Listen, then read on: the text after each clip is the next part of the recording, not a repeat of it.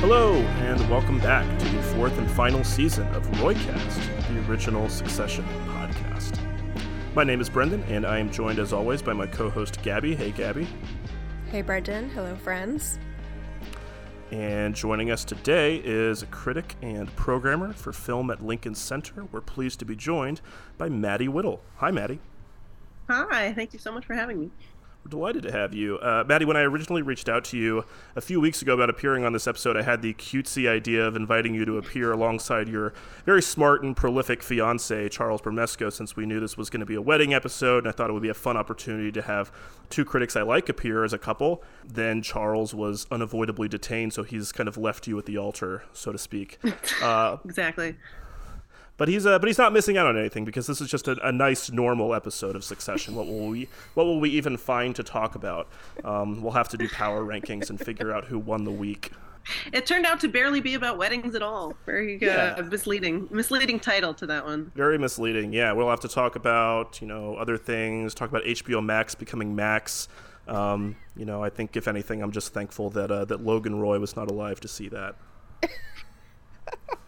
Because we are going to do our usual plot summary, but of course, there's one very big thing that happens in this episode, but there are a few other details I want to make sure we don't skip over. So, the quick kind of like plot download on season 4, episode 3, Connor's wedding. So, en route to the celebration, Roman receives a call from Logan, himself boarding a plane to Stockholm to parley with Matsson. Logan instructs Roman to fire Jerry, which he does badly. And in turn, Logan tells Tom he'll shortly be terminating Sid Peach as well. At the wedding, the siblings task Shiv with advising Connor that Logan won't make it when they receive the call from Tom that Logan is receiving CPR on the plane and has likely already passed. After an emotional sequence in which all the siblings react to the news, the next moves are contemplated. Carolina and the C-suite begin drafting a statement for the press, while Tom discreetly instructs Greg to leak the news, with the crucial detail that he was at Logan's side as he passed. The younger Roy children decide to issue the statement themselves and depart the wedding for Teterboro Airport, where the Waystar jet returns with Logan's body. Connor marries Willa before a handful of witnesses as Shiv declares to the press that the children intend to be there to shepherd Waystar through. So, again, this is, in classic TV terms, right, this is the one where Logan dies, quote unquote, right? This is the thing we all knew had to happen this season, but they set it up as this kind of shocking reality check. I want to take a victory lap here and say that we saw this coming, but we kind of did and didn't. What we've avoided talking about on the podcast so far this season has been the early coverage from critics who saw the first few episodes and were all alluding to some kind of game-changing twist. I then spent several weeks overthinking this because surely they wouldn't be referring to the thing we all knew was going to happen this season as an internet breaker or something. Yet the first couple episodes, they all point in that direction that we talked about, of Logan being taken off the table in some way, right? I keep thinking of the McBain parody on The Simpsons where his partner is showing off the photo of his boat called the Live Forever right before he gets blown apart. That's what Logan was doing this whole season, saying, I'm going to live forever, and then immediately dies, right? But this is, at the same time, this is, what we said in some of our preseason coverage that the show needed and what we kind of were hoping would happen. We wanted there to be a big part of the reason that I think, Gabby and I talked about wanting 5 seasons was the hope that we would eventually get a Logan-free final season. We're getting mostly Logan-free, 7 episodes and change, that shows how the kids deal with the world without him, and that feels really necessary to complete the show's thesis, not only to demonstrate that the world doesn't just end with Logan, but to tell a full story about the cycles of abuse by showing how that abuser's presence is still felt in his absence. Gabby, how surprised were you by this development happening in this episode? Yeah, I always felt like Logan would definitely die before the show ended. Early on in the series, you're thinking it might be a final episode type of thing, before you kind of get handle on the shape of the show. But even with the first 2 episodes of this season that were sort of portending a sooner than expected fall for Logan, I still was shocked that it was this early. I was thinking maybe episode 5, 6, 7. So the fact that it happened when it did, and that it also kind of happened a third of the way through the episode, when there were some plot points already in motion, it was really shocking. And I was just trying to think, has there been a mid-episode TV death this shocking. I thought about Will Gardner from The Good Wife, even though it's like, you know, it's a different show, different kind of death. But yeah, I mean, the tone of this episode up until that phone call was kind of like any early Succession wedding big event episode, which we talked about last week, is you know, always sort of being overshadowed by some sort of business drama. So, you know, you're sort of bracing for it, but settling in a bit first, and then that call comes, and it's so deeply disorienting, and, you know, clearly what Jesse Armstrong and Mark Mylod were striving for. But it's still really commendable that something like Logan's death, which is basically, you know, the premise and the promise of the show, could still elicit such shock from everybody. Well, at least, you know, from me and from most of my Twitter feed. And, you know, part of that is because it was a pretty ordinary, kind of awful way to go out. Like, Logan Roy died on the toilet on his private plane. There was no bedside goodbye or flattening of the heart monitor. And, like, it's not unusual for Succession to subvert these expectations, but it was still so ballsy and such an effective choice to give Logan this kind of undignified death. It also, you know, narratively speaks to where the Roys are under Logan, just at a place of utter, you know, kind of decay and indignity. Yeah, I mean, it's not the kind of show where one of the characters is going to die in a hail of gunfire, right? Right. Or that it's going to be like at the hands of someone, you know, who's betrayed him or something like that. Like, emotionally, like, the gravitas and the stakes are there, but it's not that kind of show. They make the choice for it to be just extremely everyday and mundane, right? Right, but yeah, you think about, like, you know, episode 2 of the series, Shit Show at the Fuck Factory, which is sort of, you know, the other time that Logan had a major health incident, happens, you know, in the first episode of the show, and that, you know, that second episode is the kids in the C-suite all, you know, trying to get organized, but, you know, even in that episode, you know, you get the nice sort of hospital room and bed, and his family is there, and so just the way that this was so very abject was, you know, I think reflective of where the show has come, and you know, some of the shock for me was less textual in the sense that I didn't think they were going to get rid of Brian Cox so early and just lay him off. You know, we know the show doesn't use flashbacks or other devices where we would see a dead character again, so I mean, that was it. And I wasn't sure if he was eligible for an Emmy, but Brendan, you said he can? Well, I believe so. I'm not super up on these submission rules there, but there was a Variety piece this week that broke down. Basically, he can submit in lead or supporting, or as long as he doesn't appear in more than half of the episodes this season. He could also submit in guest actor. But I mean, that's a huge part of the reason that we weren't sure if it would happen this early, despite all the sort of like plot indications that way, just because it seems so crazy to take an actor like Brian Cox and a presence like that off the table so early in the season, as much as we like know that like the show structurally kind of demands that to happen at some point. Maddie, I want to bring you in here. How did this strike you? Basically, what did you think about this move? Did you see this coming at all, or how did it feel to you? I cannot claim to have expected this. I didn't anticipate that the wedding episode was also going to be Logan's death episode, but I will say I had seen a tweet earlier in the day on Sunday that was something like, you know, if you care about Succession and you're not watching with everyone else, don't go online. And so you know there's going to be something very significant that happens. Like, okay. And you know that Logan is going to be presumably dying in this season, as you said. You know, this film is, or the show is sort of structured in a way that you know that we have to see what happens after the loss of Logan. You know, the story sort of requires it. And so I was kind of, when they got the call and it, you know, Tom said that he's sick, he's very, very sick.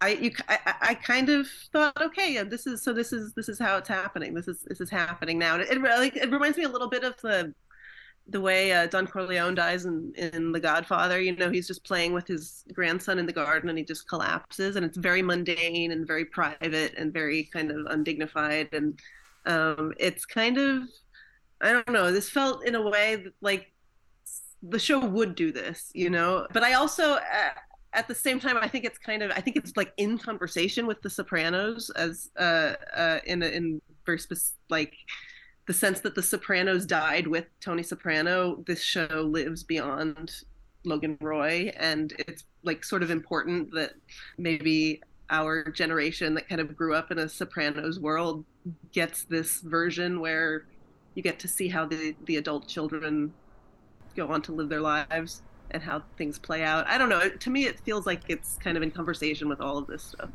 So you're a Tony dies person for The Sopranos, right, Maddie? Is that it? Oh yeah. I guess I should have prefaced with that, but yeah, that's. I think it's still contentious. I feel like the interpretation has definitely swung in that direction over the years. I'm not sure if it used to be more evenly split, but I think a lot of the things that Chase has said over the years has certainly swung things in that direction. But yeah, I mean, there's a sense in which, you know, Logan kind of goes out the way he probably wanted to, right? Like a big reason that, you know, he just kind of drops dead. You know, the show implies obviously that he's been drawing so much energy and like fueling himself on these conflicts with his kids over the years. Brian Cox almost seems to be aging in reverse, like weirdly over the course of the show. And there's a great sort of like parallel to Logan sort of being revitalized by these battles with his children. And, you know, the show's come such a long way since season 1, and you can see almost over the course of the first season where Logan's recovering from his stroke, and then in the second season where there really is just like a focus change and everything is so much sharper, where Cox like recognizes how special this show is and this opportunity is, and he really starts tearing into the role. And there's a sense in which Logan kind of goes out the way he might have wanted to, where he's on a plane to do the big deal. He's sticking it to his kids again. He's putting the screws to Roman one more time. He's toying with them like he so enjoys doing. Skipping his son's wedding.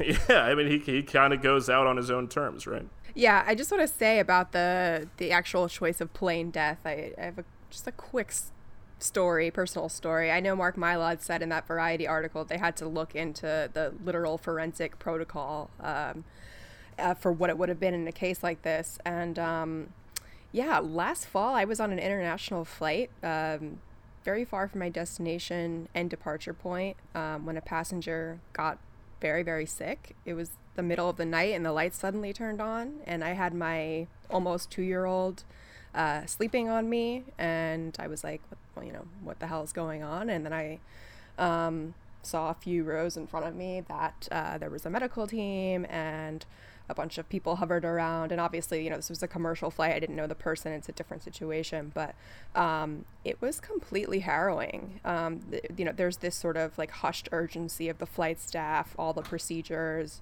all the information seeking, the pilot telling people, not to move, the claustrophobia. There was, a woman screaming. It was extremely hard to stay calm. The sick person thankfully did not die, but we did have to make an emergency landing somewhere random. The whole ordeal lasted a really long time, and it like honestly affected me for a while. So, I thought this whole decision to kill Logan on a plane was pretty smart. It's not lost on me how abject and dark it is. And I don't care how nice your private plane is. Like an airplane it's still an airplane. It's still a really shitty place to die. And, the kids not being on land either was fitting. I like that the goal with the direction here was to give the characters kind of no room to breathe. Lots of confined spaces, hysterical uncertainty, paparazzi-like camera invasiveness.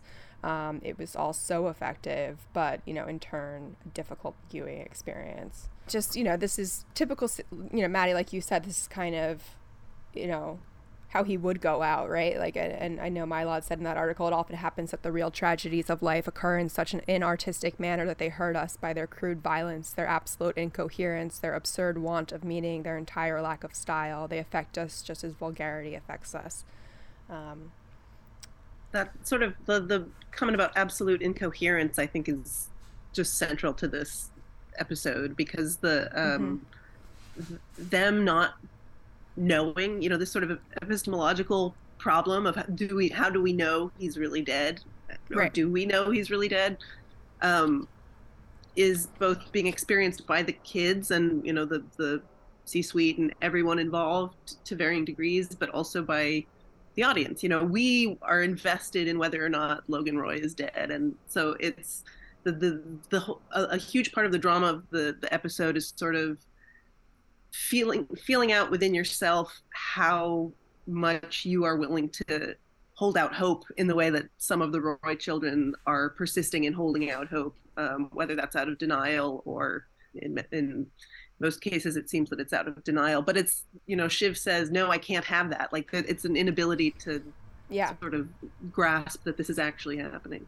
Yeah, absolutely. All very, very normal grief reactions, especially because the situation was so so unfortunate, so vague, so remote from them.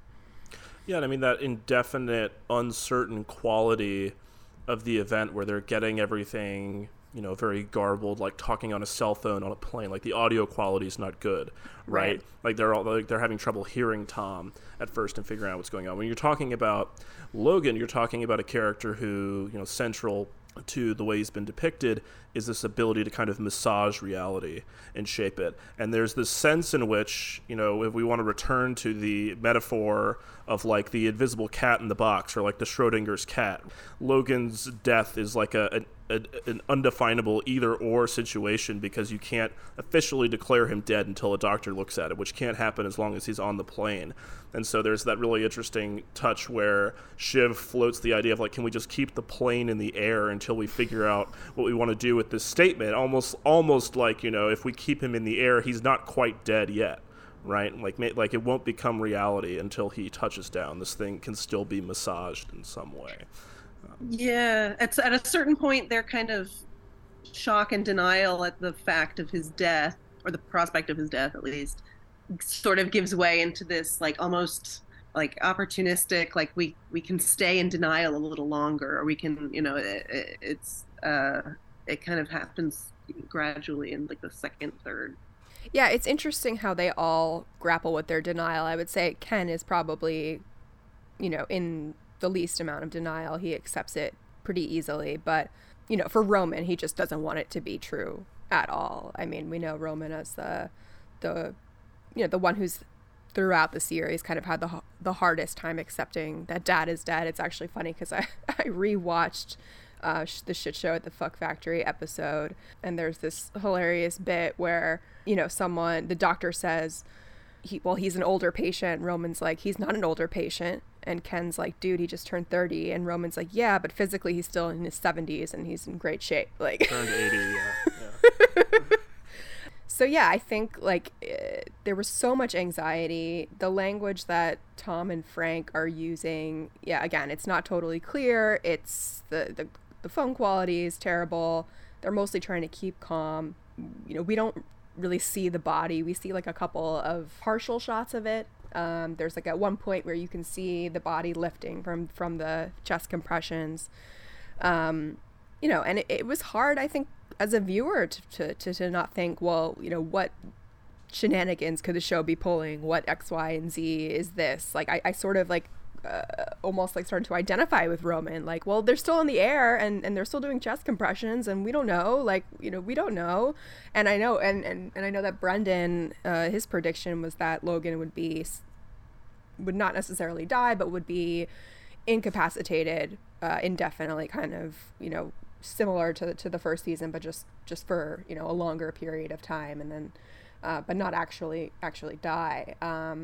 You know, a lot of it was also about information gathering, and that's, you know, Kendall's big thing. That's when he comes in and he has such a difficult time accepting that he has no control over that situation. He freaks out and he calls Jess, asks her to get him like the best airplane medical team in the world. Like, he's just making shit up. Like, he's airplane medicine, like it's a separate practice. It's a separate field of medicine. I'm going into airplane medicine.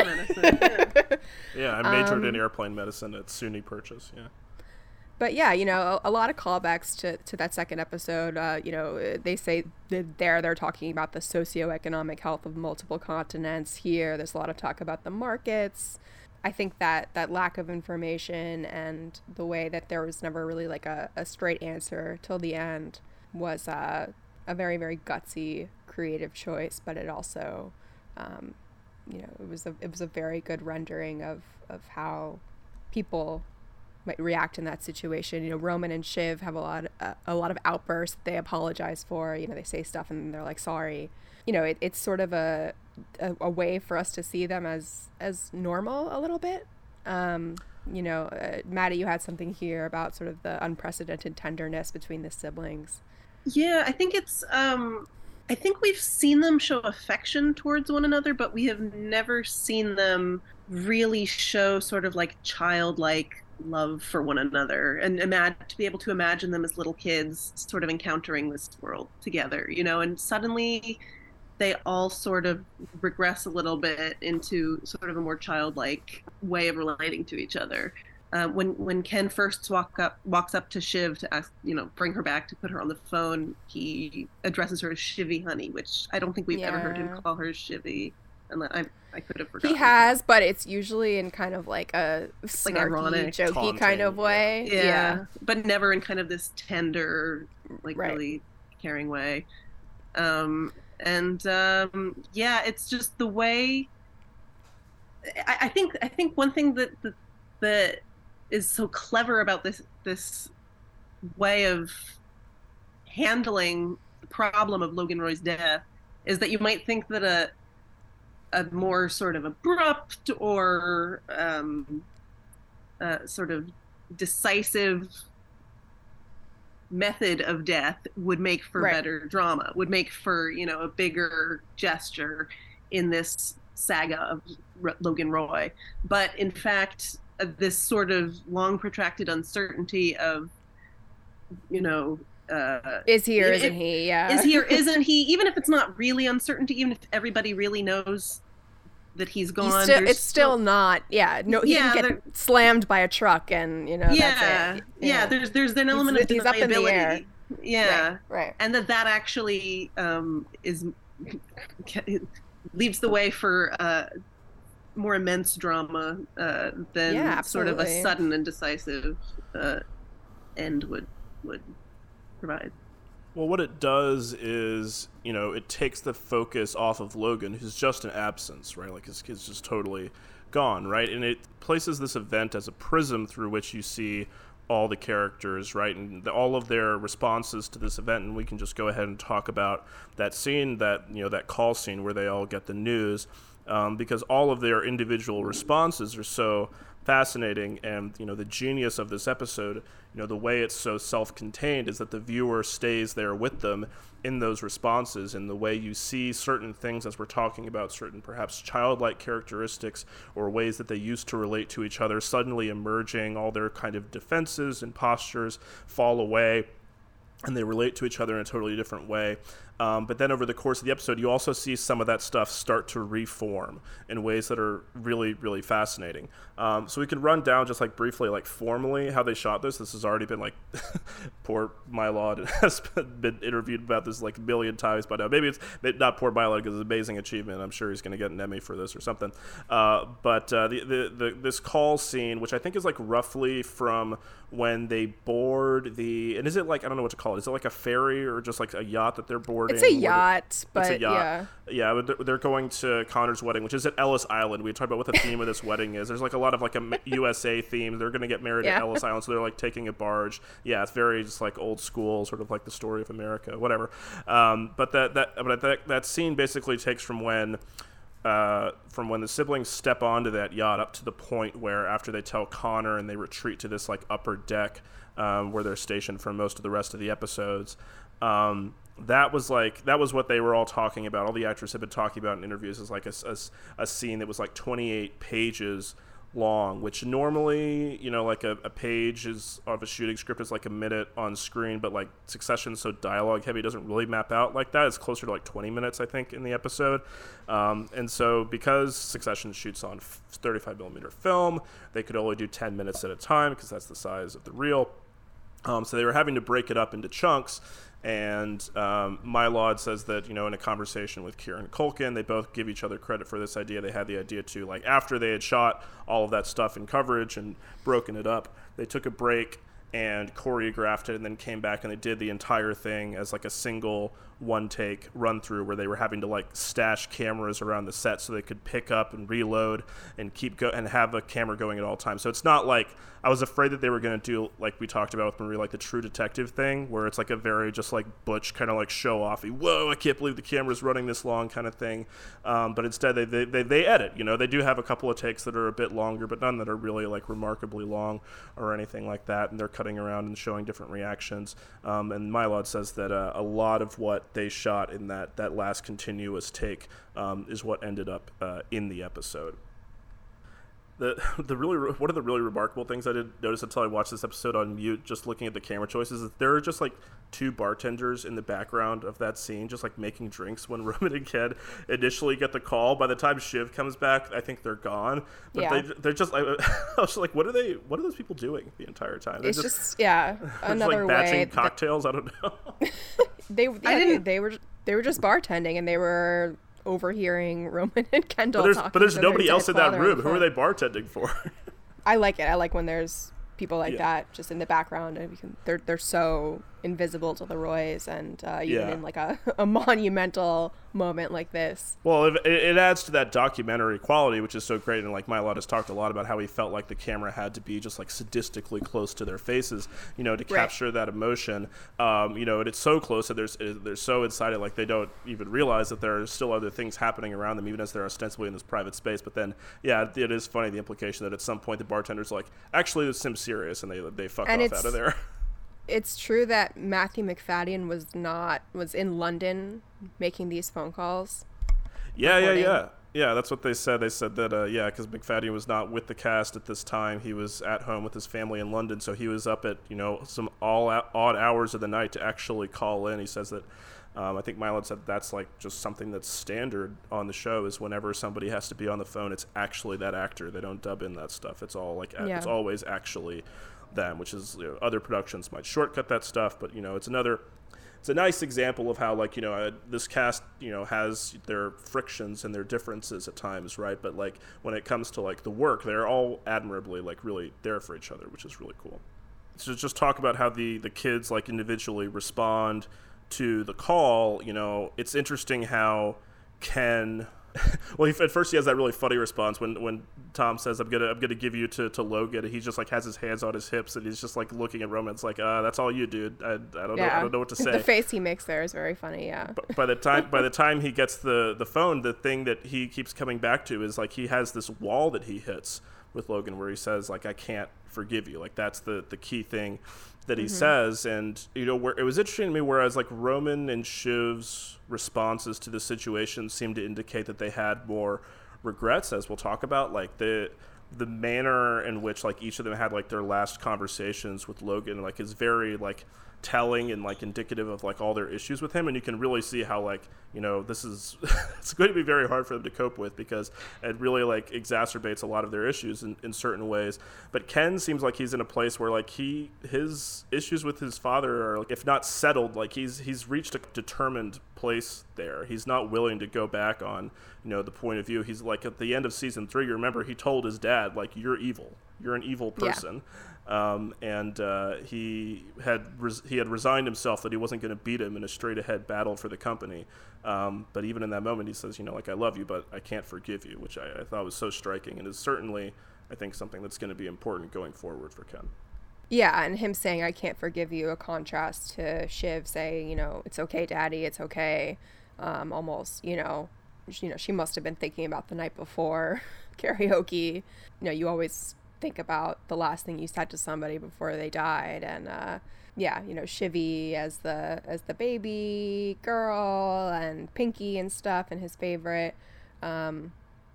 She there was a major regression to a childlike state here. Her voice got high pitched, like when they first hand her the phone, and she's like, hi, oh my god, like hi, like she really turns into a little girl. And there's this shot, I mean, we know Sarah Snook has incredible facial expressions, micro expressions, but when her and Kendall are going to get Connor, and they're holding hands, and then they pan up to their faces, and she does something with like her her mouth and her chin, in this like very sad frown where she looked like a little girl, and it's so impressive how she does that.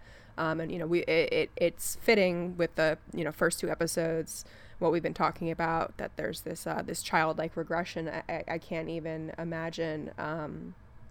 Well, we are going to imagine what each sibling is going to go through as they process this and as they move through the world without dad. I don't think they have any idea how to do that. And a little bit different for Kendall. He seems to be seeing this as an opening. But and I think Shiv will get there. But it's going to be really hard for Roman, I would say. He's going to struggle a lot, especially considering the circumstances of that day where he got the word to fire Jerry. He did it. He felt awful about it. Left that voicemail. If he had just waited a little while on firing Jerry, or waited till the end of the day, waited a few minutes, it would have avoided all of that, because that kind of functionally, like, it seems like it ended their relationship. Jerry was very hurt, and at the end when he was grieving, she basically just left the room. Very, very hard for your heart not to break for Roman here. Yeah, I mean, it's an incredible timing, right? Like, again, the way that this episode constructs this event to seem so random and sudden, because it really places the audience again in that same position of the kids. It's really just being, wrong-footed by this, and not seeing it coming at all. The way that they're able to kind of engineer the timing in such a way that it comes at like one of the worst possible times it could have come for Roman, who is so anxious about disappointing his father, anxious about his status in his life, right as he has left him this angry voicemail, and which, Maddie, as you were saying, I think was poised to maybe be kind of a turning point for them. Yeah, I get the sense that Roman was grieving. I mean, his part of his denial and his sort of horror is at the loss of his dad, but maybe more sort of in the immediate present. I think he realized that he had just managed to express himself to his father and would never get the resolution of being heard and being sort of responded to by his father. And that sort of loss of the opportunity, in a way very similar to what Connor says, I never had the chance to make him proud of me. Yes, thank you. And it's kind of the same. Never really had a chance to be an adult in relation to his father, and just when he was about to. Yeah, that voicemail was interesting. I mean, he doesn't talk to his dad like that, and he identified the fact that it was a really shitty thing that his dad asked him to do, and he feels awful about it, and he expressed his emotion, and now he's going to be haunted by it for the rest of his life. I mean, amazing acting from Culkin in that voicemail scene. That was one of the things they highlighted in the teaser for this episode, was that, that there was going to be this impasse between Roman and Logan. The way he delivers that, he chokes out that line. It's like, well, you can't keep expecting me to bend over for you, is fantastic. And I mean, yeah, he won't ever get the resolution of that.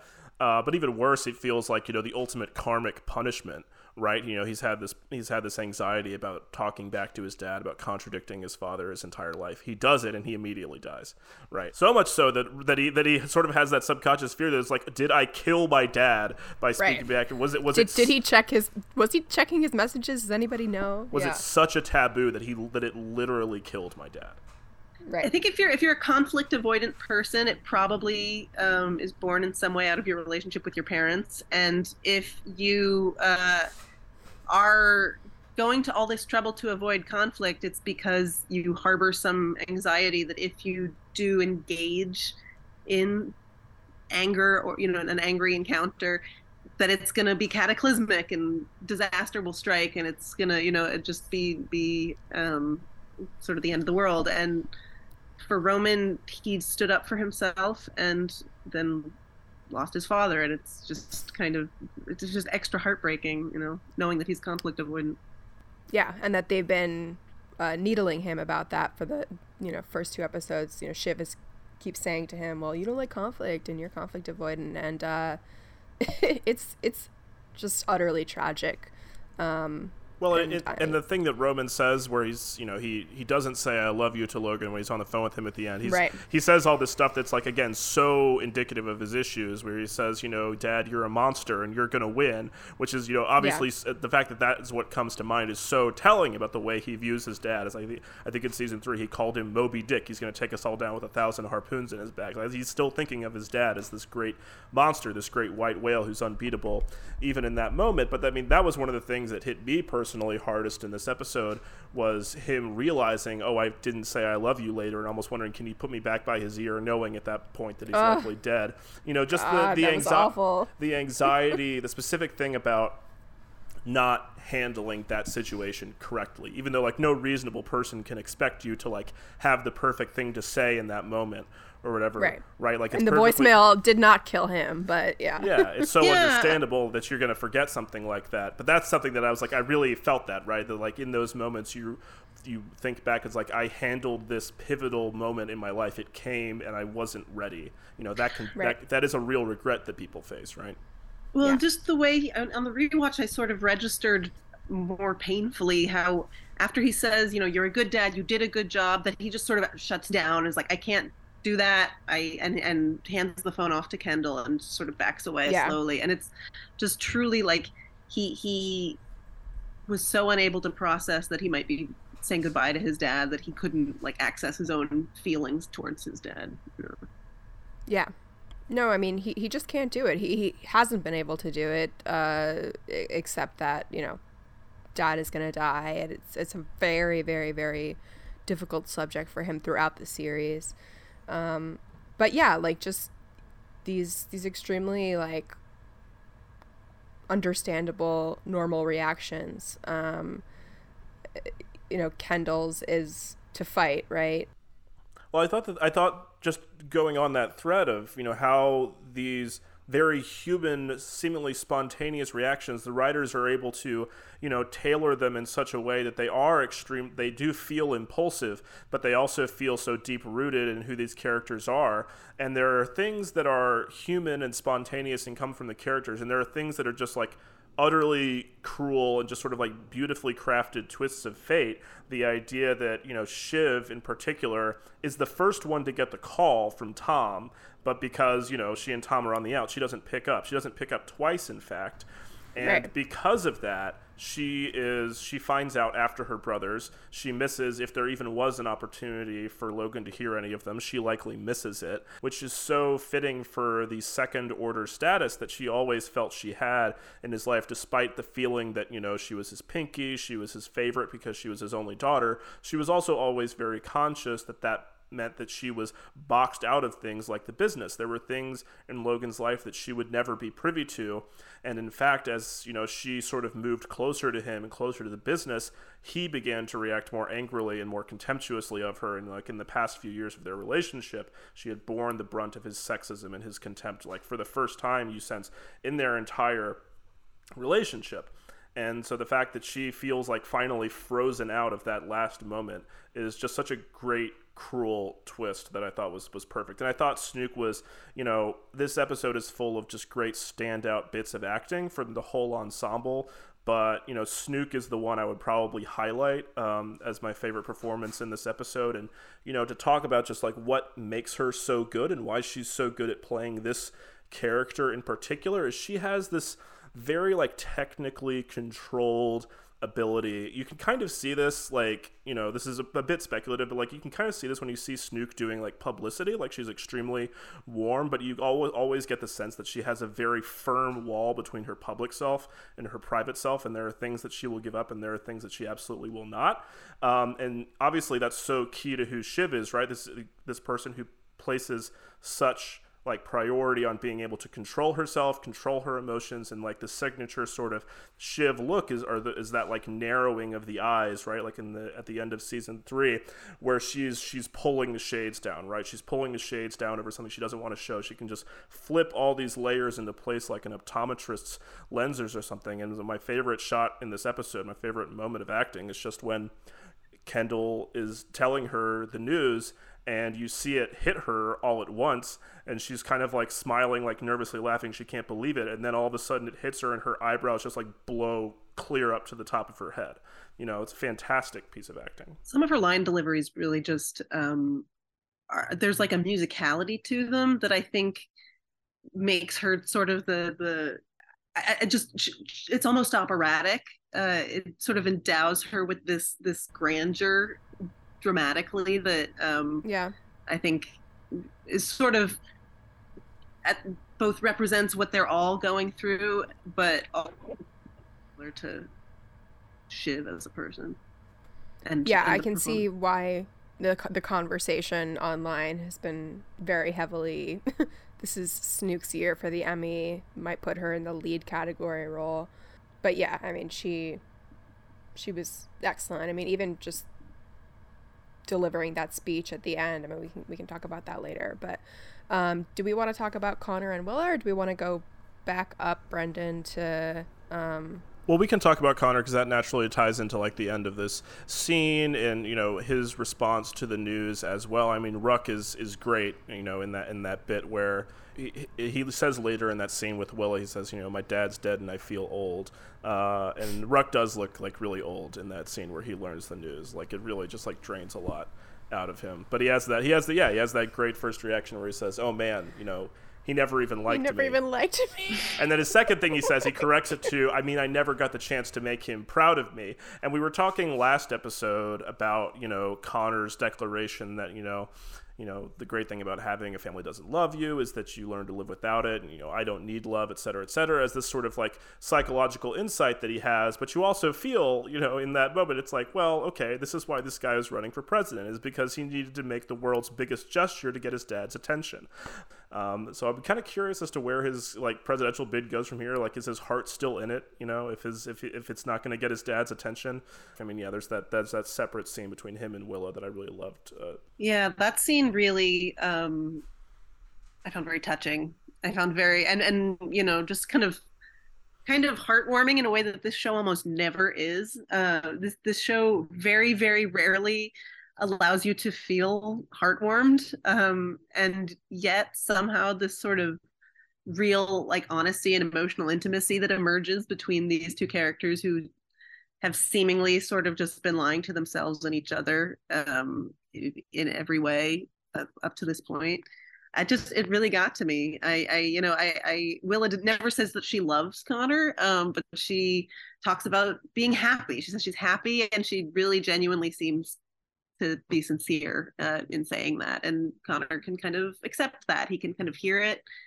And instead of his vanity rising up and objecting and feeling hurt that she can't say that she loves him, he sort of appreciates that she is honest with him about the fact that money and safety are an element of her, sort of attachment to him and to her desire to be with him. But ultimately she's living a life that she's happy in, and the way in which she delivers this to him is just so full of affection and warmth, and the way she sits with him while he's going through this turmoil is just like I found very genuinely sweet and to suggesting that there was real affection there. I agree. I thought it was very realistic, but it was maybe their most like emotionally honest scene, and maybe my favorite Connor Willa scene. And Justine did such a good job, at conveying this to Connor with a lot of compassion, but also, being honest. Yes, like the money element here is and safety, it matters to me, but the comment that she is happy and the smile and a little joke that she cracks and their faces are very close together. It was a really, really tender, warm scene, like you said, and then seeing them go through the ceremony with just a few people in the crowd, it was so sweet. It was so touching, and like I don't know what's gonna happen to Connor the rest of the season. I'm almost hoping that this is like our one Succession happy ending or something that we can fantasize about. Connor and Willa going off into the sun and, you know, maybe building a life together and nothing horrible happens to them. But, you know, we'll see. But you know, the Connor-Willa relationship has always been kind of a little bit confusing to me. And I think that scene really, you know, it made it make sense. The way that she, you know, finally was just honest about what this all is, you know, and that they can make it work. You know, people make different arrangements work, and for her, you know, this is what she wants. Yeah, I mean, Connor and Willa, within, you know, the reality of this show, they often are a bit cartoonish, right? Like, we've had real humanizing moments for Connor this season, especially in this episode and the last episode.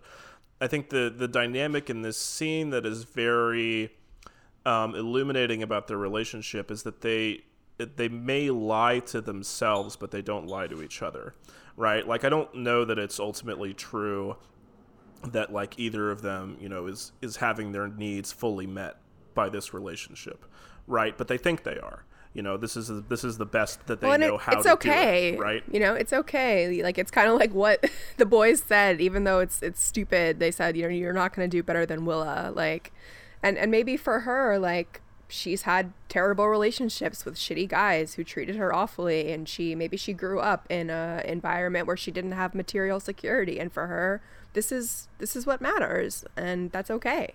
You know, the comment from her mom at the beginning of the episode of "he'll take care of you," you know, I think spoke to something that maybe about her childhood. We don't know anything about it, but it's nice, you know. For some people, that is what they want. I mean, yeah, I mean, one of the things about this being a wedding episode, right, is that, like, all the other marriages on this show are just, like, horrendous psychosexual nightmares, right?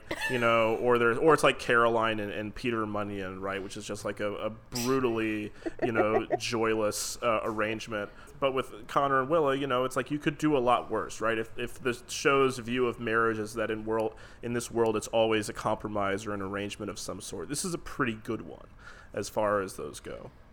Yeah, I mean, especially if we're just looking in the world of the show, it's like, I think first season we said that the healthiest relationship was Marsha Logan, but yeah, it would be kind of an interesting full circle if by the end of the show this is the healthiest relationship, because it was weird there for a little while.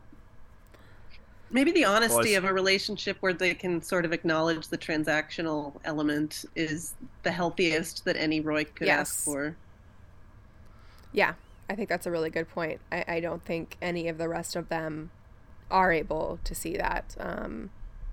You know, and you know, even if we look back 2 episodes to Shiv and Tom's, you know, fake post-mortem, and just her complete inability to be honest with herself about how she's feeling, and just the utter resistance to go into it. Yeah, I think there's an honesty here between Will and Connor that, you know, it's not it's not the most fairy tale type of thing arrangement, but you know what, like, life is complicated and different things work for different people. Yeah, it's real quick, just on that shot, that very brief shot of their actual wedding at the end, where it looks like they have their wedding party with them and a couple of witnesses. I'm assuming it's maybe like Willa's mom or Willa's family. Do we think that they canceled the wedding and sent everybody else home, or is the implication that everybody just bailed when they heard about Logan? I don't know. Like, go ahead, Maddie. Sorry. No, I don't know really either. I sort of thought maybe a large part of it was that everybody there worked for Logan and had to run off and do things to address the crisis. They were literally all Waystar employees. Waystar employees. But that's maybe a little, that's probably not quite right. There's no point at the wedding where it's like everybody knows and everybody's talking about it. We don't get a scene like that. So I was wondering, do people know that he died? But that would be my guess, is just like people found out he died and they were kind of just like, all right, like I imagine this is canceled. I don't know if they made an announcement. Yeah, it probably makes more sense that they called things off. I mean, Maddie, you pointed out in which this is a kind of an inversion of what Connor suggested for their wedding, right?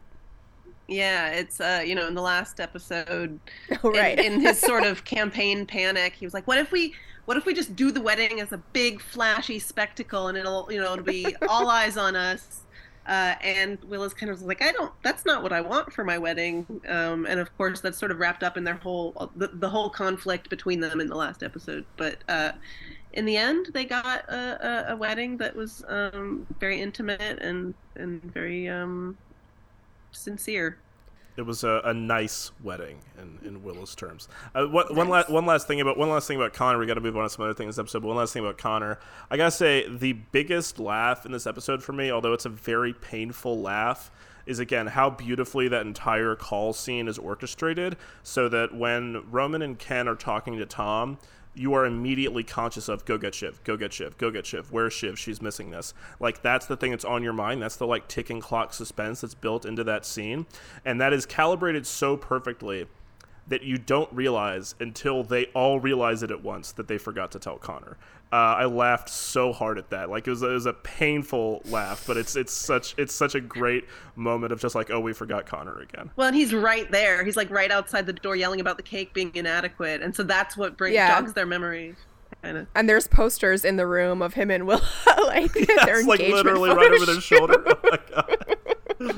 It just occurred to me that maybe one of the reasons why people left before the ceremony was that it was delayed. Like maybe they were like, it was about to happen, and then suddenly it couldn't happen, and everything shut down, and then 2 hours. Well, later, they had to take the kids back, right? Because they were on the boat, and the boat started moving, and they were like, "What the fuck? We're moving!" Right. So maybe that's what happened. Maybe it was just they killed so much time. Yeah. You see them getting off the yacht and boarding another ferry. Right. Another ferry takes them, but that all could have. Yeah, that definitely all could have delayed it quite a bit, and maybe they just brought people back. Yeah, this is the logistical mindset of somebody beginning to plan a wedding. So poor Connor. Well, make sure you have all your cake situation squared away before the day of. I'll make sure that my cake is not like a traumatic trigger for me. I'm not sure how that. Sad. Yeah, how did he miss that in the planning process? I know. How did they miss that? The poor thing. Victorian sponge. He ate it for a week by himself when his poor mom was sent away. Poor so Connor. awful. Oh. Yeah, it's out of character for typically very event planning obsessed Connor. That was the thing I was disappointed in this episode. I was like, I thought we were going to get a lot more of like Connor's fixation on event planning. We get a little bit of that, but I was like, but obviously the main event kind of like takes focus away from that. Yeah, would have been fun, but yeah, other things had to happen. So, I mean, to kind of circle back to the other things that happen in this episode, I mean, there's this great kind of like thematic container that the episode takes place in, which is this idea that the characters are at sea again. Like Gabby already alluded to how everybody's in a plane or they're on a boat, and like nobody's actually like on solid footing the entire episode, and they're all, and as usual, these characters are in transit somewhere. They're in a space that's not like a real space. It's a transitional space in a sense, even though these are very nice boats and planes. But I mean the symbolic weight of being at sea has a particular sort of meaning and import for this show, right? Like the last time all these characters were on a boat together, they were talking about a blood sacrifice, right? And it was in the context of this scandal at the family company that has to do with assaults and deaths that take place on cruise ships and bodies disappearing overboard. Like there's a lot that's like freighted in there, and in a way it's kind of a feint, but the episode is very intentionally layering all that in, because the other thread that is laid out at the start of this episode is Logan firing Jerry and firing Sid Peach. So there's throwing the women overboard again, as they talked about in the season 2 finale. It's like, haven't we killed enough women, as Roman said, right? Joking but not joking. So there's that thread there of women going overboard, and then when you think about the death of Logan Roy, Gabby, I don't know if this is actually a serious theory or if you were just joking about this, but the thing that we floated, the idea that if we wanted something really operatic to happen to Logan, a real life parallel we would look at is the death of publishing magnate Robert Maxwell, who famously drowned off the side of his yacht, the Lady Ghislaine, drowned, quote unquote. Yeah, listen, there's other podcasts you can listen to if you want more for that story. But yeah, I really loved the idea that potentially that the show is building to Logan getting Maxwell. That doesn't quite happen, but I think it's very intentionally in the text of this episode for people who know about that. And in fact, listening to the official HBO podcast this week, I was not surprised to hear Armstrong explicitly reference Maxwell, specifically in regards to the statement that his daughter Ghislaine gave in the Canary Islands, where the yacht with his body returned to port. And obviously, when we talk about Robert Maxwell and Ghislaine Maxwell, all of that family history is now very much colored by Ghislaine's career as a sex trafficker, which she's currently in prison for. So still more about bodies and sex crimes and women being disappeared. All that very disturbing stuff kind of floats underneath the surface of this episode, and there is a sense of perhaps some kind of like karmic weight or retribution that's happening too. Yeah, I mean, I was sort of joking about Logan falling over the boat, even though I thought it would be really funny and sort of poetic, given the cruises scandal. But I mean, I don't think Succession would really do a move like that. But the Robert Maxwell stuff is relevant. It's a person that Jesse Armstrong and other producers of the show have brought up before. I know everyone gets so caught up on the Murdochs, but we forget that the Roys are fictional. They are not the Murdochs. Its inspiration is, yes, drawn from families like the Murdochs, but a whole bunch of other families. And the Maxwells are a really, really interesting family and an interesting correlate. Robert Maxwell was actually a rival of Rupert Murdoch's. And yeah, I don't think it's a coincidence that he got brought up on the official pod. And, there's a lot there that can be drawn comparing Logan to Robert Maxwell, and just the general whole ecosystem of sex crimes that his daughter is now implicated for. Yeah, it all makes sense that this was happening, on at sea, essentially. I mean, the plane is obviously over the sea at some point. It seems like it takes them some time to get back. They're leaving from New York. It's over the sea. The kids are at sea.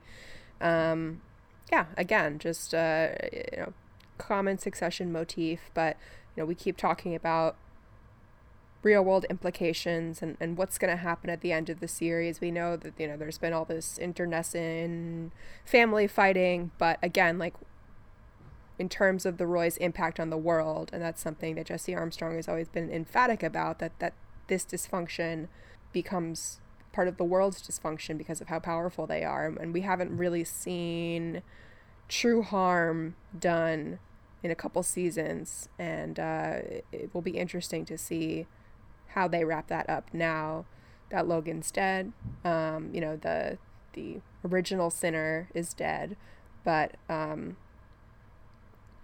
mean, I think it would be weird if there's not something else. I don't know what it's going to be. Something else that it generalizes to the world and not just the family. Yeah, I mean, this episode is a fantastic test case, or sort of proof of concept for the show's dramatic strength and its dramaturgical, as we might say, strength. Talking about the Maxwell stuff, depending on how explicitly you think it's layered into the show, what it reminds me of in part is, with us sort of goofily hypothesizing that someone was literally going to shove Logan off a boat at some point. It reminds me of, I think it was season 6 of Mad Men, when there was a scene where Megan is wearing this like star emblazoned t-shirt that's very similar to one that Sharon Tate was photographed at some point. And so that led to all this speculation that like, is Megan going to be murdered in like the Manson killings at some point? Get murdered. Now the show is like not obvious. I thought you were going to talk about Pete's mom going overboard. Well, there's a lot of that too. Yes, of course. Lest we forget, in Mad Men, both of Pete's parents are canonically eaten by sharks. But I mean, the airplane too. Oh my god. Yeah. but obviously, in Mad Men, they weren't, explicitly foreshadowing that. But what it is it's part of like the fabric of the period and the fabric of these characters' lives, and these historical illusions are there to sort of like build in this atmosphere. And, Succession does that very well when you want to look for it. And just thinking about how specific and mundane and human the sort of way that the characters process the news of Logan's death in this episode is, thinking again about what we've talked about in previous weeks is the idea of how insularity functions on the show. And the show is so good at these very contained premises that allow these scenes to build and burn off their own momentum. And at its best, even when you never leave the room that these characters are in, the ideas that are contained in there reverberate outside their like very hermetically sealed world of privilege, and they echo into our own reality as viewers. We saw this in Hunting and Safe Room and Mass in Time of War. And in this episode where the action is as contained as it gets, and it's mostly limited to these two locations, to the boat and the plane, the crisis is almost entirely personal and intimate and emotional. Logan's death is going to have these real world reverberations, but we don't feel them, not yet. And what happens in the immediate aftermath is that the siblings' way of relating to each other changes because of the shock they feel. They use nicknames for each other, they hold hands, embrace each other, and the way that Logan has taught them to relate to each other through power and manipulation and abuse, it completely falls away. And then what we start to see happen in this episode, and what I presume is going to continue to happen in the subsequent episodes, is that as they adjust to this shock, the old habits start to reform themselves. We see it just a bit, but we see it, in particular with Ken as he starts steering the siblings towards this path that will allow them to reclaim the company. You see him start to plot a bit, right? And it makes me think about that episode's metaphorical, it's metonymic, it's sort of synecdoche, in which Logan's death could be any number of real world calamities or crises in which ordinary and insufficient customs and practices and routines fall away, and people respond in the moment to actual human need. And eventually, over time, the system that had been briefly shocked out of complacence and ruptured, it starts to reassert itself. Yeah, I mean, the death of Logan reminds me of, in a geopolitical sense, like when a totalitarian dictator dies in some country with very weak institutions, these huge power vacuum opens up, and factional war often breaks out. And I think that's what's going to happen here. I mean, I always expected we would get Logan's death later on, like I said at the beginning of the episode, but now I can see what a smart decision it was to give us several more hours with the leftovers, so to speak, coping, personally and professionally in this aftermath. You could see the shifts kind of, like Brendan was saying, start to take form, in terms of jockeying for position. And this is a huge change for the show. There's going to be so much to sift through in the aftermath of Logan's death. There's so many people vying for power, and maybe this was the response to the feeling that of repetition that some critics have made. I mean, like, how is that for the same thing over and over again? We're now in completely uncharted waters with the absence of Logan Roy. So I think it was a tough choice. I'm sure it was very, very difficult for them, but I think it's going to be absolutely fascinating. And I think that brings us to, what was going on in the air and the C-suite and who was on the plane. Yeah, right? Yeah. The death of Stalin subplot of this episode. There was a part when they first got back to the plane stuff. I was like, are we going to be doing this for the rest of the show? Where it's like, it's just everybody sort of like, covering their own ass, and it's very farcical as we've seen in the past. But it is and it isn't in very interesting ways. The first sort of bits of things that we see on the plane is you see Tom and McFadden doing amazing phone acting in this episode, where he's trying to communicate the situation, trying to relay a lot of information at once. You see glimpses of Frank and Carl very shaken by what's going on. But then when we start to actually see what's happening on the plane and how the C-suite are adjusting to this, once the initial shock has worn off, the responses are quite interesting. And I guess the place to start would be with Dagmara Dominczyk as Carolina, who probably has her best episode ever, or like this is the most prominent that she's ever been on the show. And we were talking a little bit, the other day, Gabby, about how Carolina is one of these characters who I think viewers are very fascinated by her because she's played by a very charismatic performer, but the show does not really give us a lot to go on in terms of like who she is, what kind of person she is outside of like her professional role on the show. But she has been established, I think, as one of the more, if not the most competent professionals working at this company. And her response to this incident is very interesting because she basically is completely unfazed by it. Like, we don't see her initial reaction to the shock of Logan dying, but when we catch up with her, she's taking notes and she's like kind of starting to take control. She begins assembling a list of contacts, people they need to let know about the death: Mattson, the board, Jerry, POTUS. I think that the way that the C-suite starts to work with her is, in a sense, the siblings get very angry at them because they're like, oh, you guys are just, trying to jockey for position, you're doing politicking, etc. But, all the way back in episode, 102 in Shit Show, Carolina was, referring to like the fiduciary duty that they have to let people know about this. And they are right about that. It is something that they have to do, and so Carolina just has her priorities kind of firmly in place and she's just ticking on down the list. Yeah, I mean, she is nothing if not extremely competent. And, we're not afforded a lot of information about her. We're not afforded a ton of information about people who work for Logan, but some. But with Carolina, we really get not much at all. I would say I don't think we've learned anything about her biographically. But I was super impressed with Dagmara here. She's really, really good. And it was smart to have her here in a key moment like this. I mean, some people were like, again, it's like, well, she was so cold, but what fondness does Carolina have towards Logan aside from the fact that she takes a big paycheck from him for something that she's good at? Like, she doesn't need to have regard for him. She was there at Bore on the Floor. She knows who he is. And I wouldn't have expected her to act any other way. And Logan wouldn't have wanted her to act any other way either. He would have wanted her to do her job.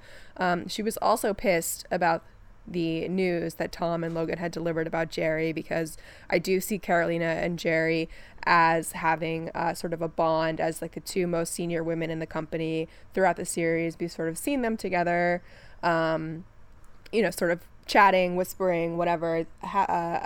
They've had each other's backs in very subtle ways in the dialogue. And when Tom and Logan deliver this news to Carolina, she makes a face like, are you fucking kidding me? And so I think that also colored the fact that, she wasn't feeling particularly warm towards Logan in that moment. But, there are three people on this plane who have, I would say, pretty big emotional stakes here. Carl, God bless him, he's been with the company 20 plus years, but we don't really get a sense that he and Logan were particularly close or that he has a relationship with the kids. Frank, on the other hand, is a different story. He is the one who tells Tom initially to put the kids on the phone to Logan's ear. He also has to field Kendall's childish phone call where he, is asking to talk to the pilot. Frank and Kendall have drifted a little bit over the series, but if you recall season 1, they were quite close, and we've talked a lot about the ways in which he's kind of been like a surrogate father to Ken throughout the series. He's heavily implied to be Kendall's godfather. Frank helped Ken with the vote of no confidence. He's always been Ken's line, so to speak, to Waystar when he's on the outs with them. And Frank is a pretty even-keeled guy. I wasn't surprised that he was able to balance all of this with a lot of integrity. But, there were signs of frustration and upset, too. There was a moment where when Kendall asks him to speak to the pilot, he kind of bangs on a panel on the plane, and he's frustrated. He's upset. I mean, he's losing a friend of 40 years here also, and he's not really afforded much interiority or ability to feel. He has to take care of Ken. He has to help Carolina field Carrie's weirdness. So I think it was important that Frank was on that plane. I think Frank is a super important character to the show. He has for better or worse, had a very close relationship with Logan, and has been around for 40 years, meaning that all three of the young Roys, he has seen them grow up from birth. So Logan fired him in season 1, right? Yes. Yeah. Okay. after the coup. Everybody's relationship with Logan is, to say the least, complicated. I mean, thinking about what we teased out with a thread of misogyny running through this episode, a big reason I think that Carolina is so businesslike in this episode and not fazed by Logan's death is not only, being, perhaps a bit pissed on Jerry's behalf about the news she's just gotten, but also the real sense that it's like, they're culling the women, right? Like, she's going to be next overboard. She knows how tenuous her position is, and Logan has snapped at her before. Like, she's borne some of that herself. Maddie, I wondered if you would talk about Tom a little bit, who, has a very tricky role in trying to both fit in with the C-suite here, but he also has to handle this very tough emotional role of talking the kids through this, at long distance, no less.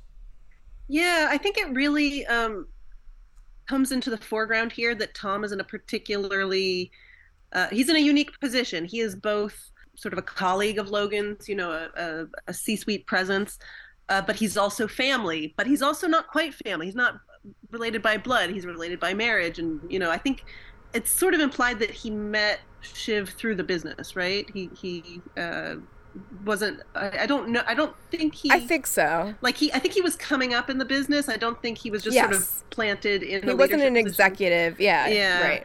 And so you sort of, suddenly he is in a position where he's the one on the plane who can speak to his wife and brother-in-law as a member of the family, and he does it really beautifully. I think he kind of is very graceful in the way that he sort of is respectful to everybody and compassionate to everybody, and also clear-headed and sort of knows what to say to which person, and then interestingly, I thought that when Ken kind of shifted out of family mode and out of this sort of immediate instinctive sort of emotional response and started to want to talk about sort of more grown-up matters, like you could see Kendall kind of put on his grown-up face and go and start asking about speaking with the pilot and talking to the doctors via Jess, and so at that point he pivots away from Tom and towards Frank, who I think sort of maybe represents to him the more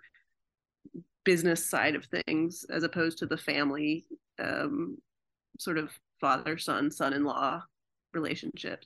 Yeah, I found Tom's behavior and McFadden's performance just genuinely, I mean, that might have been my favorite performance in the show. I haven't fully weighed it out, but my gut says, No, he was great. I mean, some people thought that his communication with the kids felt cold, but like I could not disagree anymore. I don't know, maybe these are 17-year-olds who just haven't had enough life experience, but it's not like they were rushing through Midtown in a car to get Logan to a hospital. They were in the air and nothing could be done. So a calm presence on the phone was absolutely the right thing for the kids, and it was in a way a sacrifice on Tom's part because he was feeling heavy emotions too. He's very, very patient.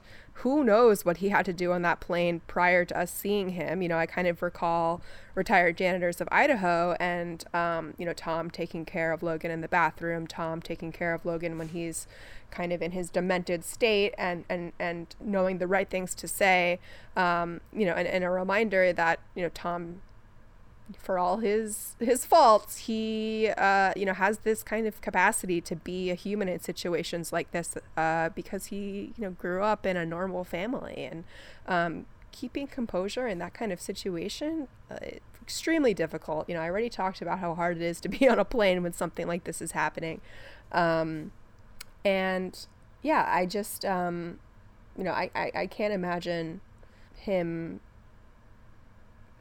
having a more compassionate approach. I have been around, I've lost people, and I've been around people who are grieving, and a lot of the times you get news delivered to you by people who are hysterical. It doesn't help the situation. I think Tom's calm and composure here was really a mercy for everybody. So yeah, I cannot see how people interpreted anything that he did here as negative.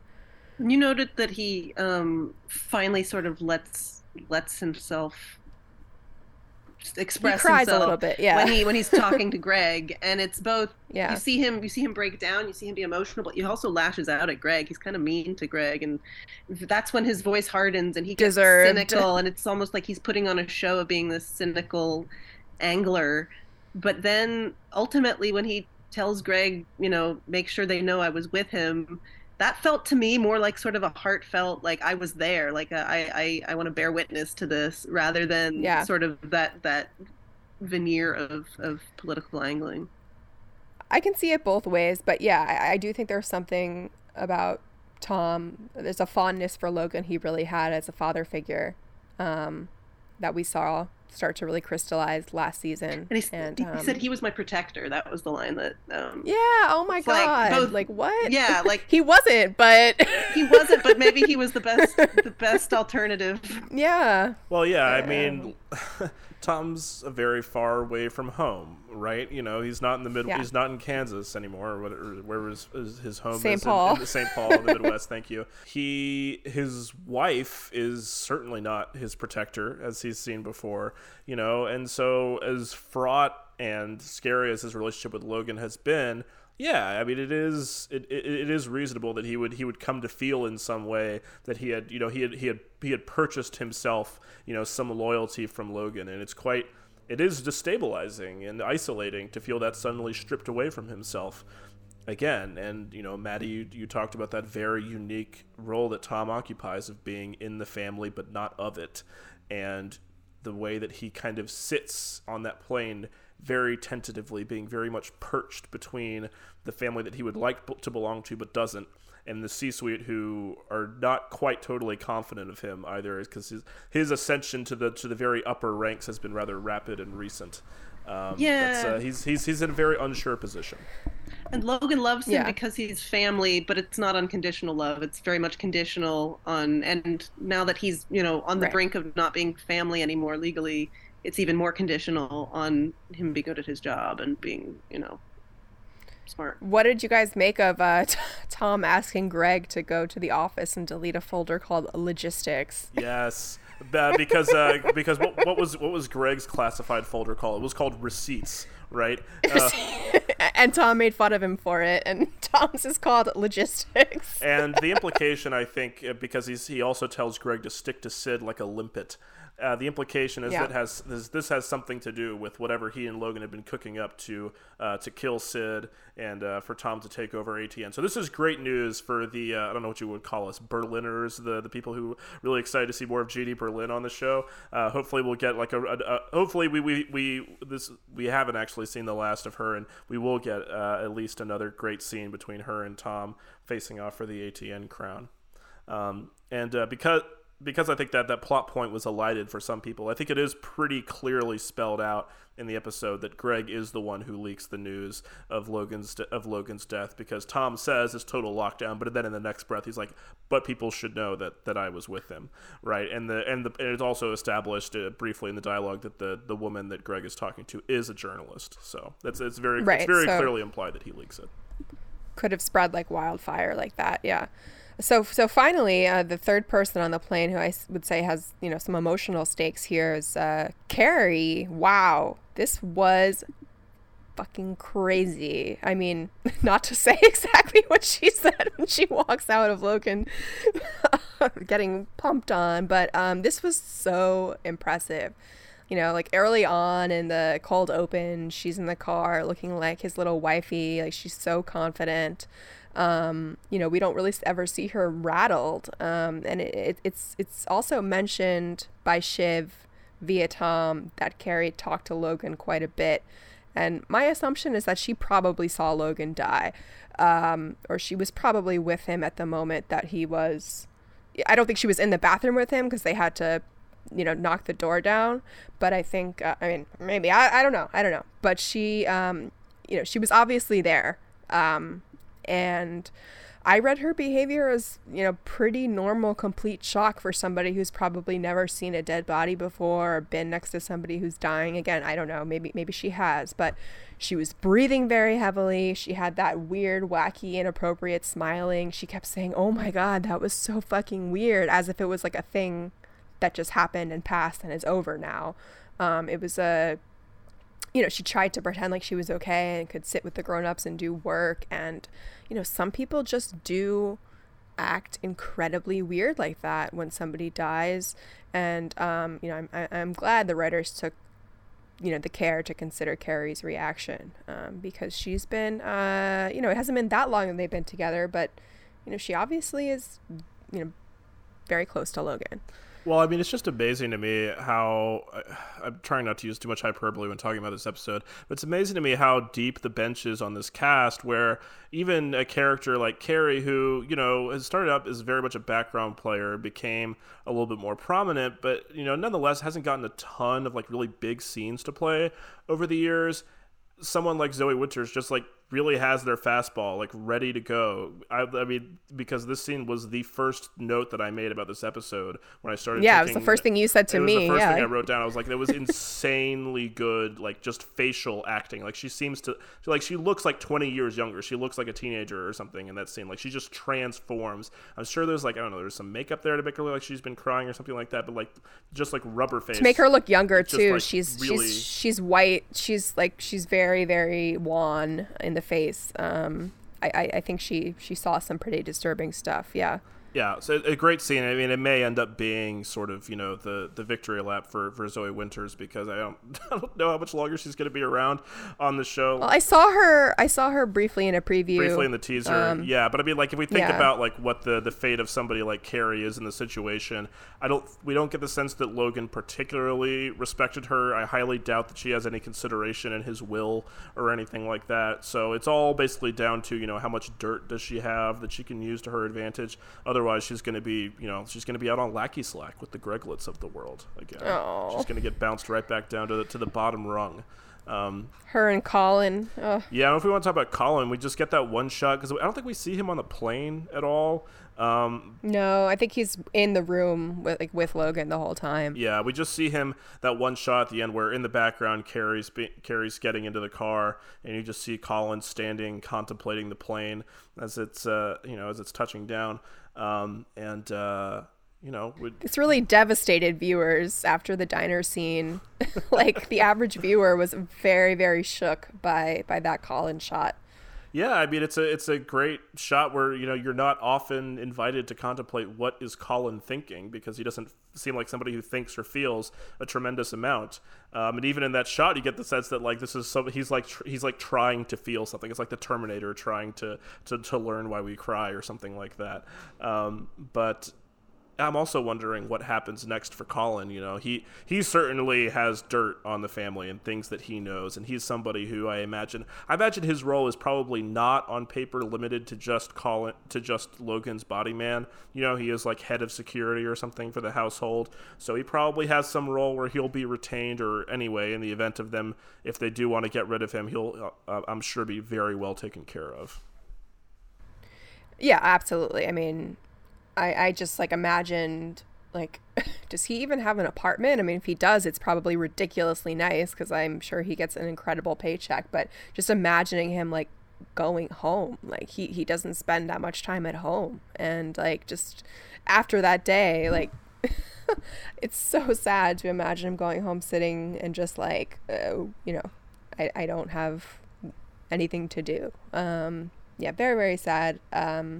I don't get the impression that Colin is married. I think with a job like that, it'd be very hard. Maybe he's divorced and has, kids, but it seems like he's a pretty, solitary type of guy. And I think that was evident in that sort of lost, forlorn look at the end. And yeah, really, really sad. Yeah, I don't think we're going to get like a follow-up episode where it's just like a solo following Colin around New York. A day in the life. Yeah. He goes to the park, feeds the birds.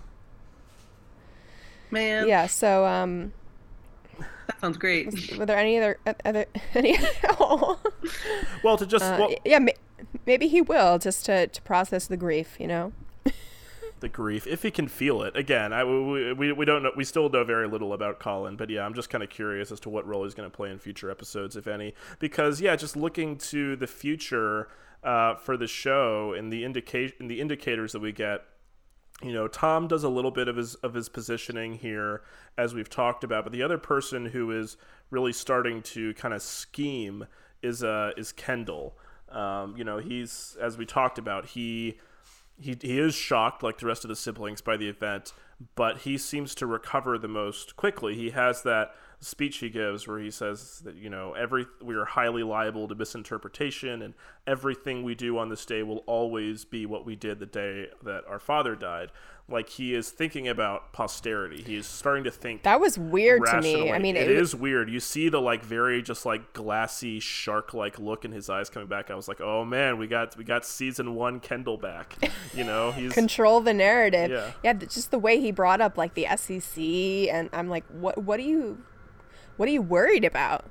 What was he worried about in that moment? I don't know. What did he think that they could say would be... Well, he's saying... Well, his big thing, his big line is that, we don't want to do anything that's going to restrict our future freedom of movement. Movement, right. Because when they have that call... Where, by the way, because Hugo eventually comes in to act as a liaison, and there's a wonderful reaction shot where Snook is just disgusted by him. He's like, oh, I can't believe I have to deal with fucking Hugo right now in the middle of all this. She's just revolted by his presence. But they're like, how the hell did you find out already? But they have that comes in. Yeah, but they have that call where Frank and Caroline and everybody are saying well, we have to put this statement out, to calm the markets, et cetera, and it needs to come from the C-suite. It needs to come from us, and that's when Ken says, let's take 5 to think about this, because the thing that he wants to steer his sibling towards is, let's make sure that we have a role in this, because he lays out their options. One of our option is, he says, just hand in the crown tomorrow, approve the sale to Gojo, it's not our problem anymore, or let's keep it in play,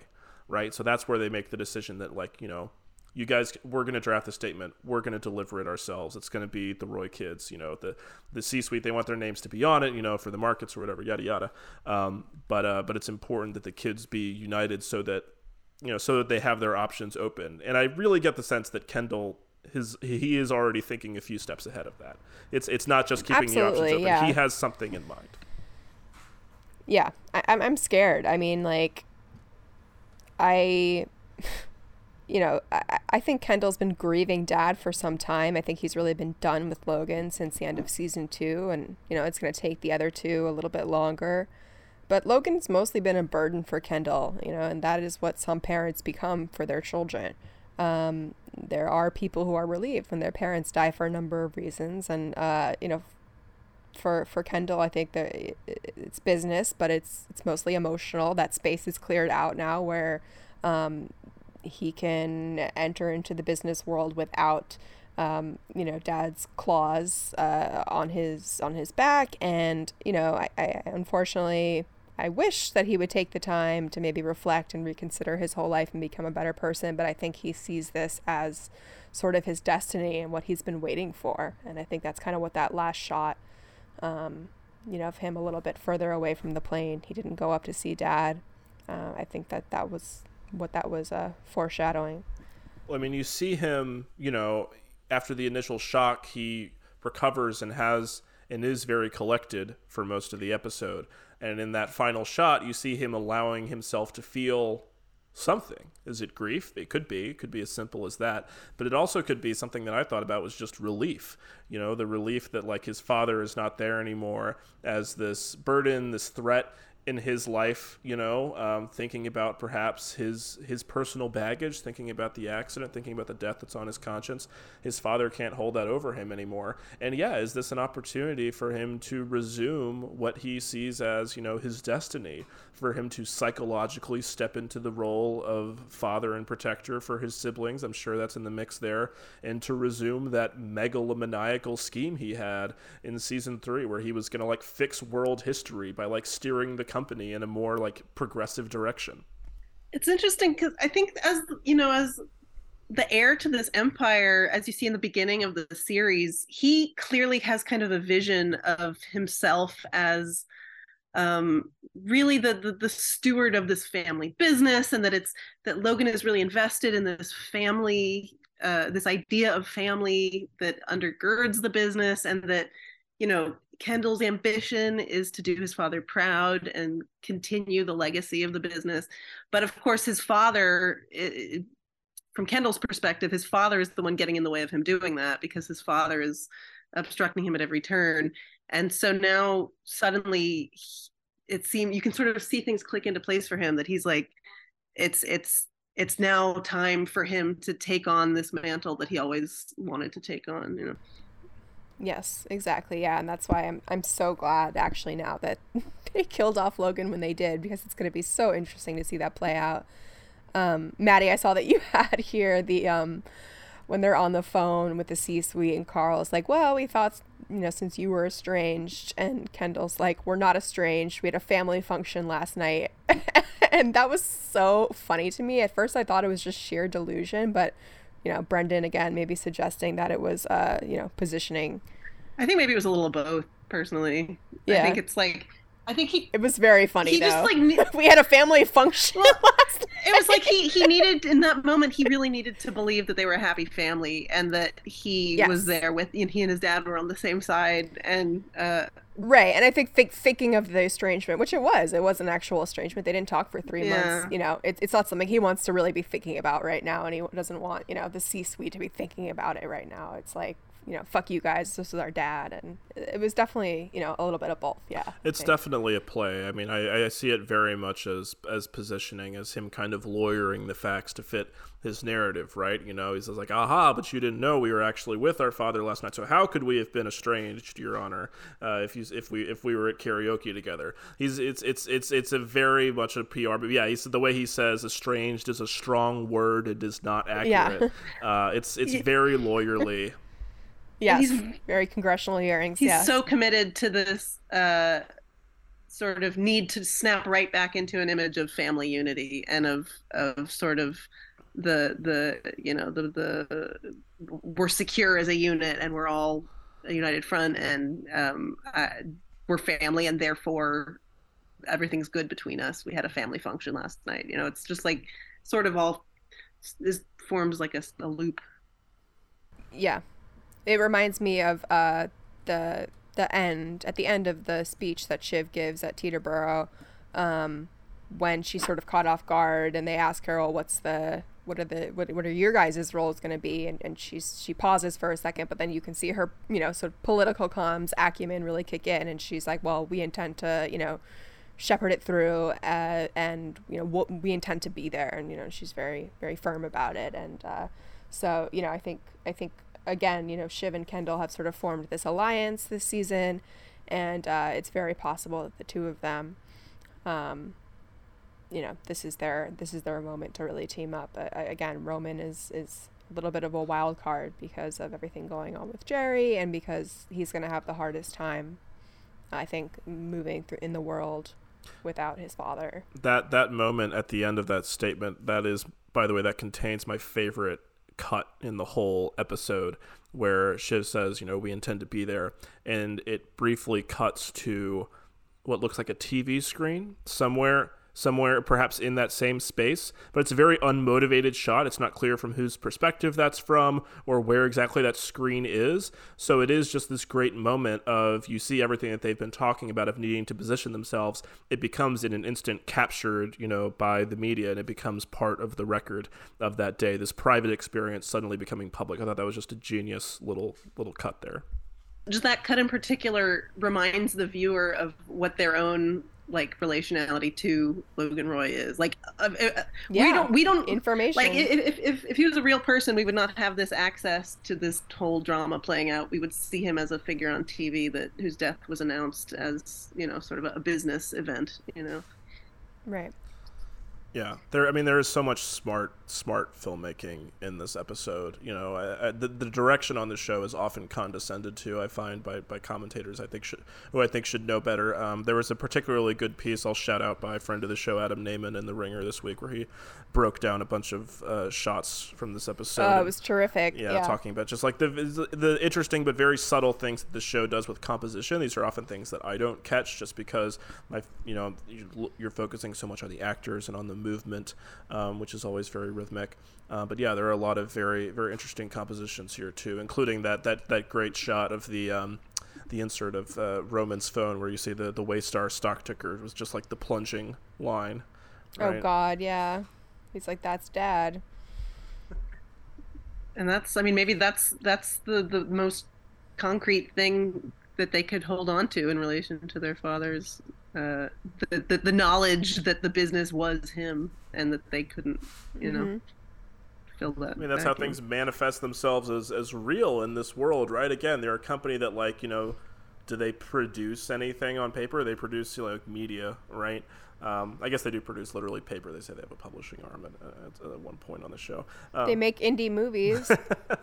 Yeah, but but that's how things become real in their world, right? When the market responds. So, next episode, Board's gonna get together. That's what they're saying. Yeah, I think if Ken's got a move up his sleeve, then that's where we may see it. I don't know. I really have very few predictions for where it's going to go from here. I mean, like we've talked about some of we've already talked about in the previous couple of episodes the threads that this season has been setting up. A lot of that gets disrupted here, not in a way that like it couldn't come back, but things are very much like the apple cart is upset, right? So it's all a matter of how people pick up the pieces. I think it's interesting to think about the thread that we teased out of Roman's role at ATN, which is gets a big spotlight at the end of episode 2. If Roman feels in some way that he has to atone for mishandling his last day with his father, his last words to his father, does he have to in some way try to honor whatever his wishes were for him, right? I think that's going to be an interesting thing to pick up. Just looking at stray notes here, laughing at the bit where Hugo is carrying them a San Pellegrino, and they tell him to just like stay there, Hugo, 1 second, and he's just like he's there futzing with a San Pellegrino. He's such a douchebag, and I love when Shiv's like, "Go get me an Advil, Hugo." Like they just he's like right away. Everybody hates Hugo. Yeah. Yeah, and he calls Carolina K on the phone, like she doesn't also fucking hate him. It's so funny. Poor Fisher He Stevens. seems to kind of relish it a little bit. He does. He's kind of liking that everyone is in disarray, and he can kind of just be the guy in the middle of it all. Well, he's a comms cruises guy. Like he likes to be part of this action. He's into it. He's a little creep. There was one more thread with Cox that I wanted to clarify because I saw some confusion about this online. I think we have this right, but Cox gave an interview where he said that he popped back to shoot some flashback stuff in later episodes. I believe he's misspeaking there because what I read Mylod say in a Variety interview with Kate Arthur was that they had Cox come back and shoot what they called dummy scenes, but that they are not actually using flashbacks. Mylod was pretty explicit about that. So I believe we saw the last Logan material in this episode.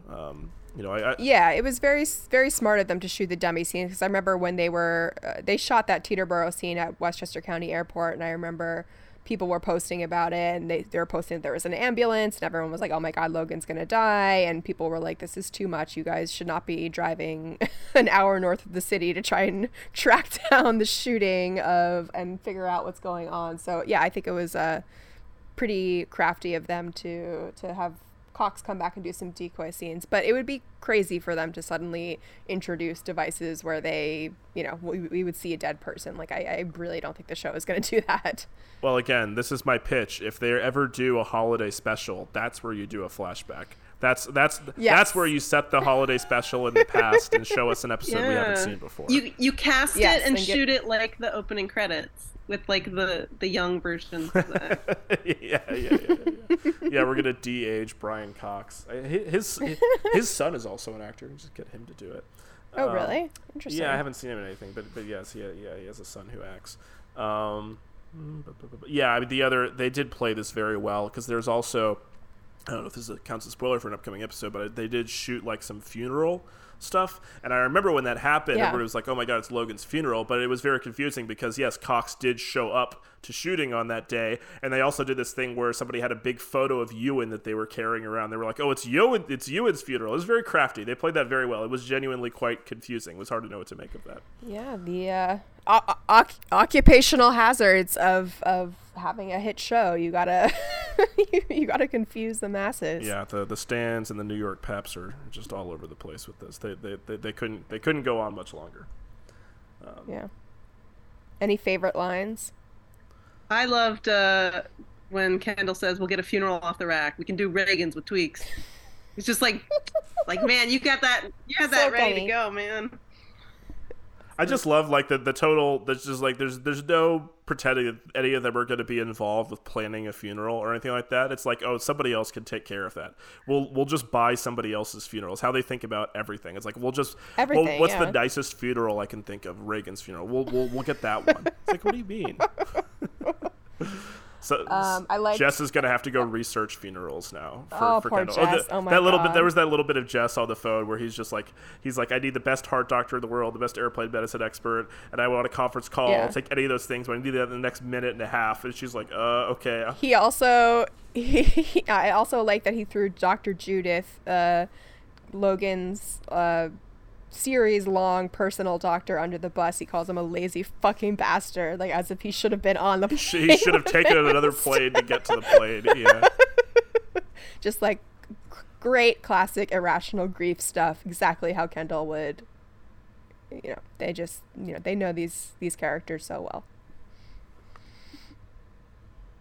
Oh, there was I don't know if you saw this, Gabby, but they mentioned at the end that the statement needed to come from Frank or Simon or the board. Do we know who Simon is? Yes, Simon was. I couldn't find that in any of our notes, right? No idea. There is no record of a Simon. There's we'll see. Maybe one of the new guest, I don't actors know.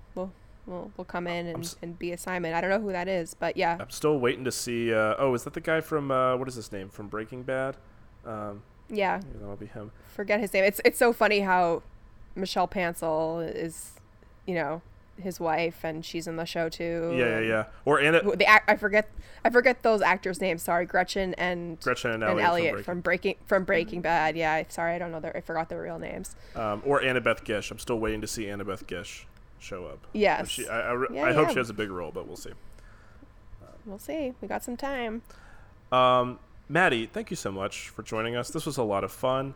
Yes, thank you. It was absolutely an honor. I feel like a little bit of like an interloper getting to join for the biggest episode of the series so far.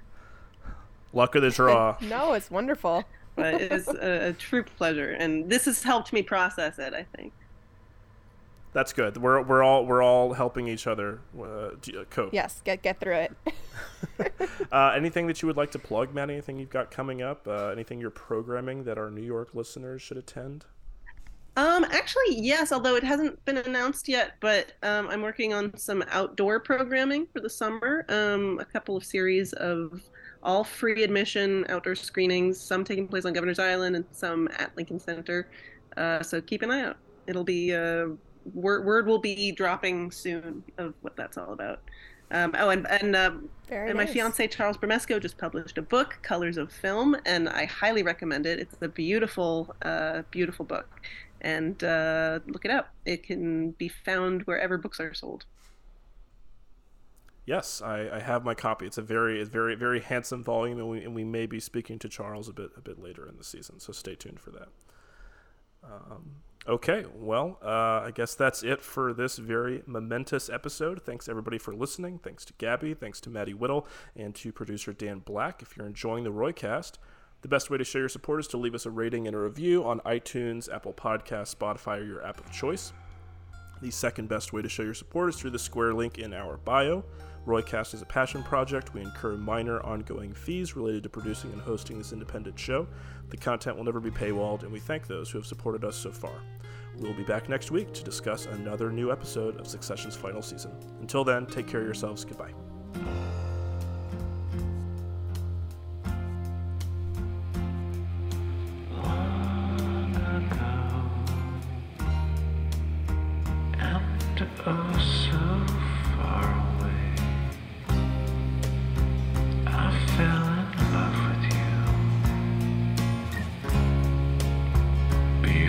the second show. Your guitar, it sounds so sweet and clear, but you're not really there. It's just the radio.